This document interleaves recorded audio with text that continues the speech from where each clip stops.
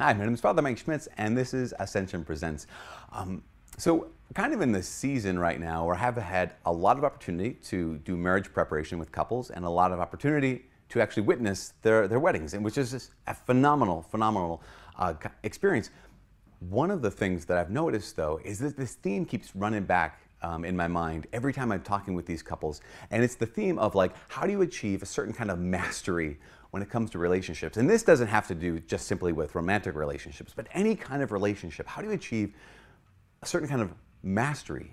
That term, to be a master in the relationship versus a disaster in the relationship, comes from a guy named Dr. John Gottman. He's I don't know, some kind of doctor. And so he brought in these couples, this is years ago, he brought in these couples and he had them have a conversation with each other, and he filmed it, recorded it, but he also hooked them up to a blood pressure monitor, to a heart rate monitor, and to something that measured their level of perspiration on their skin. And he asked them to have a conversation about a shared memory that they had with each other.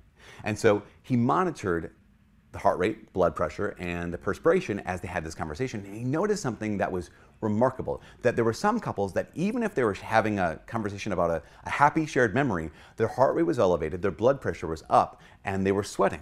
They were actually, the body had gone into, when they had this conversation with each other, their body had gone into the fight or flight mode. Whereas other couples doing the same thing, talking about a shared memory, that even if they had a disagreement in the midst of that conversation, they had some kind of fight in the midst of that conversation, that their heart rate remained constant, their blood pressure was normal, and they didn't start sweating. They didn't go into fight or flight mode, but they were at peace, they were at calm. He followed up with these couples 6 years later, and he found something remarkable, that those couples who were in the fight or flight mode in a normal conversation, that their relationship had either completely exploded or they were still together and it had just crumbled and imploded. Whereas the other couples, those who were even able to have a hard conversation with their spouse, this was between spouses, that years later, they seemed to be masters. They seemed to be doing great when it came to their relationship with each other. And one of the things that he recognized was that what was missing in those couples who were disasters was the exact thing that those couples who were masters had. And that one thing was trust. Now, you might find yourself in a situation, regardless of whether it's a romantic relationship or a relationship between family members or good friends, where you're like, man, we're kind of disasters. Because we all have those friends, right, that you kind of are always on alert when you're having a conversation with them, because you know that if you say the wrong thing, man, they're going to jump down your throat faster than you can say, I'm sorry, I said the wrong thing. Because they're always looking for that, you know, that place to dig. So you don't have any trust. So you're on alert. How do you regain trust? Well, there's another doctor who did a study in 2006 where she, again, same kind of thing, monitored these couples and kind of just watched how they interacted with each other on a regular basis. She watched them over the course of a day. And one of the things she noticed was that trust was not built in one moment, but trust was built or destroyed over a series of moments. And those moments are completely benign. Because we think sometimes, like, to have a happy relationship, a holy relationship, a healthy relationship, you've got to have like heroic love and heroic patience and heroic forgiveness. And this other doctor said, actually, it's not that complicated. It's much more simple than that, and it's not heroic, it's incredibly commonplace. Here's what she noticed. So the wife comes home, and she walks in the door, and the husband's reading the newspaper, something like this, watching TV, playing video game. She says, the woman at the bank was so mean to me today. Now, the husband has one of 4 possible responses. He can have this active, destructive kind of response, where he can look up and say, well, you must have done something wrong because people aren't just mean for no good reason. That's active destructive, or destructive active. So you could also have a destructive passive, which is just completely ignoring it. She comes in, the woman at the bank was incredibly rude to me today, and he's like, oh, you know, it's going to rain tonight, I think. Just completely ignores it. So this, you know, passive destructive kind of comment.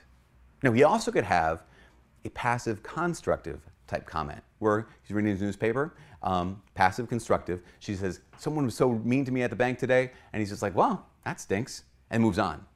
Passive constructive. It's not, no. Now, connection doesn't happen in any one of those, because either it's ignored, I'm accusing you of something, or I'm just kind of like, oh, interesting, and go back to my thing. there's a fourth way. And that fourth way is active constructive or constructive active, one of the two. Where she says, someone was incredibly mean to me at the bank today. And he puts down his newspaper and says, oh my gosh, what happened? Tell me about it. He basically gives her his attention. What they found, this doctor found, she found that couples that only responded with the passive constructive response, 30% of the time were disasters.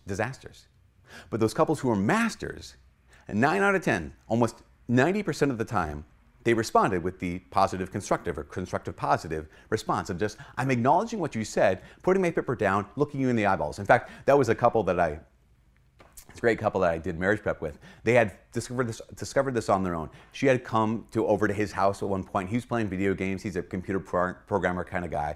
And she was telling him all about her day. And he's like, He's listening to her. And he's like, I'm totally listening to her. And I'm doing my computer game.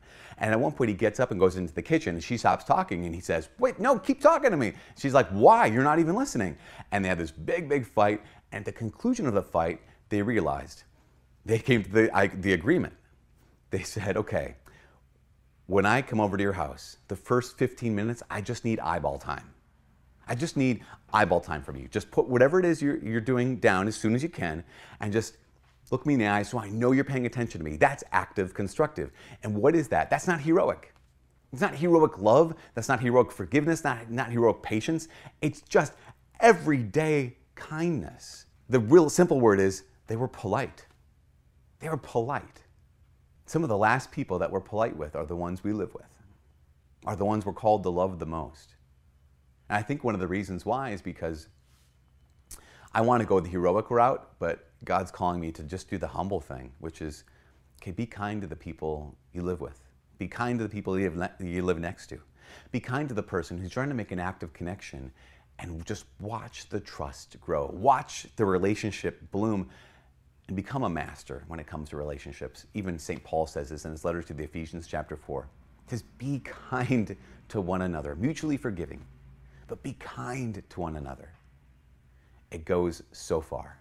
From all of us here at Ascension Presents, hopefully that's good news. This is Father Mike. God bless.